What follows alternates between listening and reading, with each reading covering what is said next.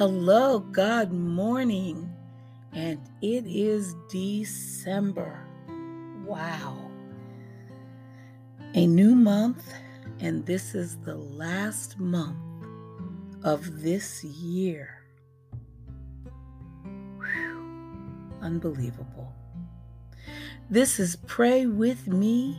Let's get these blessings started.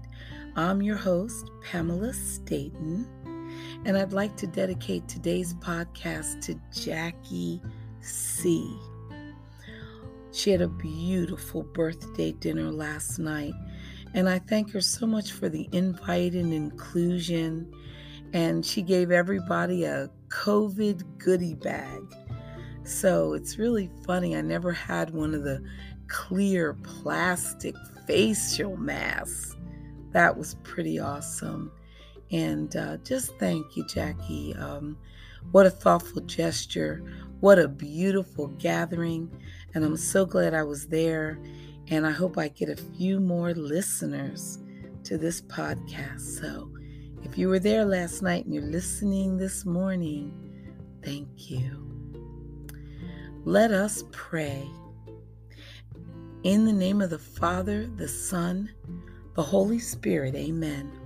All I can say about today's podcast is it is yummy. Just yummy. These readings are incredible. As I open up my Bible at the start of each day, I lift my eyes to heaven and I most sincerely pray, Lord, open up my heart and mind to hear these words today. I want to understand you, Lord. Please hear these words I say. These stories that were written so many years ago hold the way to my salvation. Your word has told me so. I thank you for my life, Lord, the blessings of your Son, for my family, friends, and neighbors. I love them, every one. And when I close my eyes, Lord, at the ending of each day, I will praise my Father up in heaven for the gifts he sent my way, for the universe he created and the lives of those I love. There is nothing greater in my life than my love for God above. Amen. Yay. And now God's promises, day by day. For December, it says, God's love is a sun that never sets. Wow. Romans 11. If they could be made God's people by what they did, then God's gift of grace would not really be a gift. To whom does God offer his gift? To the brightest? To the most beautiful or most charming? No. His gift is for us all. Beggars, bankers, clergy, clerks, judges, or janitors. All God's children. And he wants us so badly that he will take us in any condition. As is, reads the tag in our collars. He wants us now. Amen. In God's way, day by day, for December says, God has a plan to bless you. I love it. Luke 1. He who is mighty has done great things for me, and holy is his name. We must never forget that when we celebrate Christ and his birth, we are celebrating the God of heaven and earth. Some may not submit to his lordship, but that doesn't change the position the Father has given his Son. Jesus is Lord, whether recognized or not, and he wants to be Lord of your life. This is the design structure that God has ordained. Anytime we fail to give Christ his rightful place in our lives, which is first place, we can miss out on the blessings of God. So again, anytime we fail to give Christ his rightful place in our lives, which is first place, we can miss out on the blessings of God. Amen. And hope for your day talks about the secret of his strength. Matthew 6, but when you pray, go into your room, close the door, and pray to your Father who is unseen. Then your Father, who sees what is done in secret, will reward you.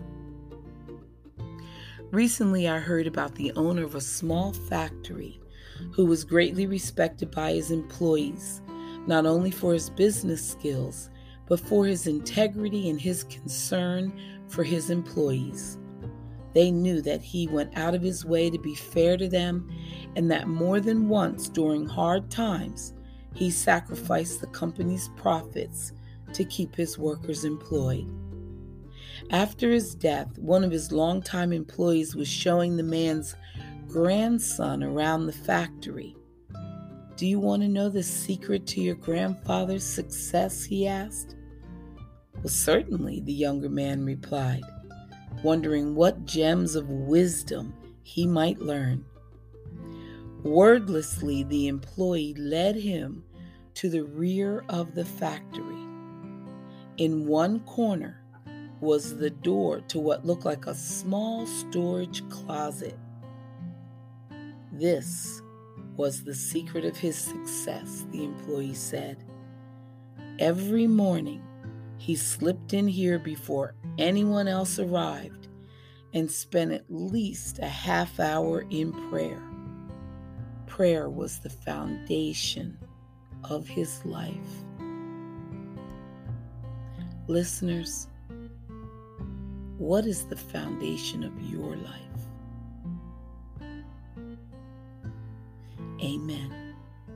Stay right there, ponder that thought, and we'll be right back to continue.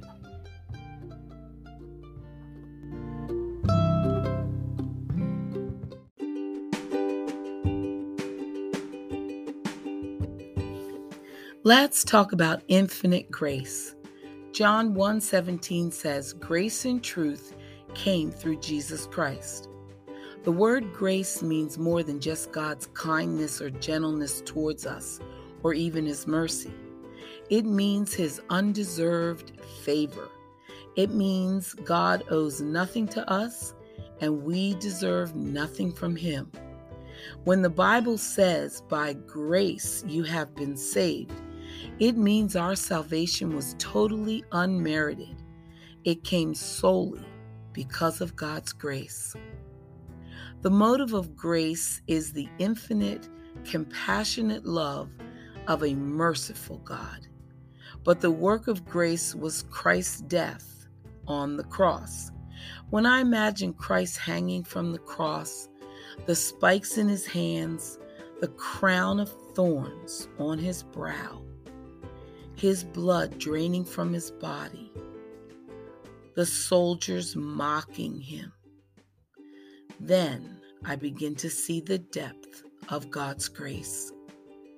Then I know that nothing can equal the infinite love of God for a sinful world. But God's grace is also exhibited when we humbly bow before Christ in repentance and faith, for then we find forgiveness. So thank God for his grace, for without it, we would have no hope. Amen. Now, from the Charles F. Stanley Life Principles Bible, they have several sections that are called Answers to Life's Questions. So here's a good one for today.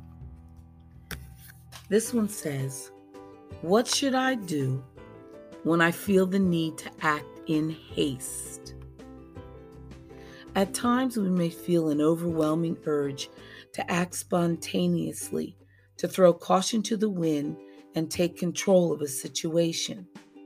At such times, we must make sure our actions line up with God's will. If they do not, our rash behavior may lead us to a terrible heartache. This is what happened to King Saul. He lost his throne because he acted hastily. The prophet Samuel told him to wait 7 days at Gilgal till I come to you and show you what you should do. Well, by the 7th day, Samuel still hadn't arrived.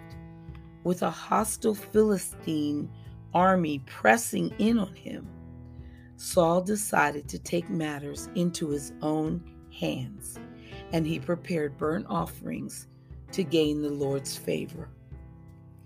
As soon as he completed the offering, Samuel appeared. Saul made excuses, but his rashness disqualified him for a long and peaceful reign. Getting ahead of God is a terrible mistake with destructive consequences. So Nehemiah, cupbearer to King Artaxerxes, patiently waited for God's timing with glorious results. He fasted and prayed for many days, then waited for an opportunity to bring his concern before the king. Rather than dash into action, Nehemiah waited before God. In fact, he beseeched the Lord for a period of 4 months until one day the king himself asked Nehemiah why he seemed so downcast. Nehemiah explained the situation, and within days, the king sent him off to Jerusalem with all the necessary authority and building materials. Nehemiah waited until God put all the particulars in place, and then he moved swiftly according to God's will. We should do the same.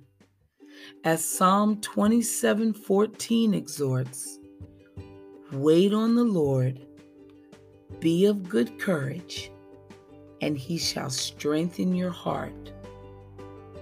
Wait, I say, on the Lord. Amen. Amen. And now, in the book of Ezra, he talks about applying God's word. So Ezra is a great example of what commitment to applying God's word can do for both an individual and a nation. The Persian king Artaxerxes gave Ezra permission to travel to Babylon to his ancestral homeland in Jerusalem. As a godly priest, Ezra felt compelled to improve the spiritual conditions of the remnant of his people, and so he worked diligently to bring about several religious and cultural reforms among his discouraged countrymen. Ezra's life demonstrates the importance not merely of learning and knowing the Word of God, but also of regularly applying it in daily life. Because God had put him in a position of spiritual authority, Ezra also did everything he could think of to pass on to others what he had learned about his Bible study. Ezra wasn't just a hearer of God's Word. He was also an effective and deeply committed doer of it. God's word is an immovable anchor in times of storm. Amen.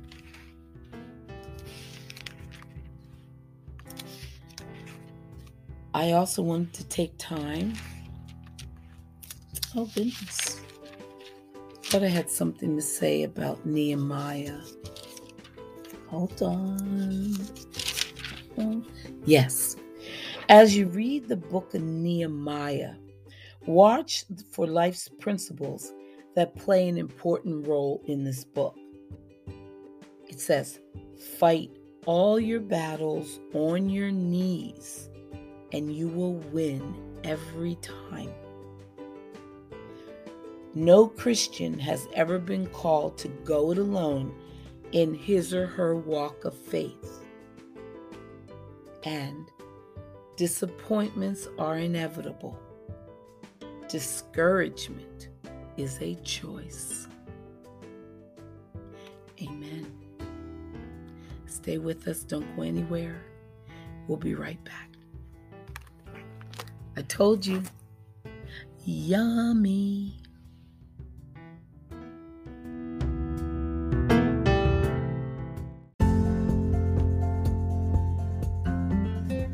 I can feel it now. December is going to be a doozy. We are going to take our faith to the next level. We are going to grow our relationship with God. We are going to be warriors. We are going to be fearless and fierce. Can't wait. It is coming.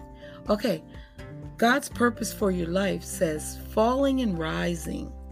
Psalm 37, when he falls, he will not be hurled headlong, because the Lord is the one who holds his hand. You may fall in your faith. You may fall to the temptations of this world, take matters into your own hands, and mess up completely. Do not fall for the enemy's lie that the Father has rejected you because of it. Part of God's process of making you into Christ's image is helping you understand the unseen strongholds that are preventing you from giving him full access to your life. It reveals an area of stubborn self-sufficiency in you and then sets about breaking your bondage to it. Thank goodness. So don't give up. Proverbs 24:16 instructs, the godly may trip 7 times, but they will get up again. This is the difference between those who have a true relationship with God and those who don't. The ability to fall and get back up. Simple as that.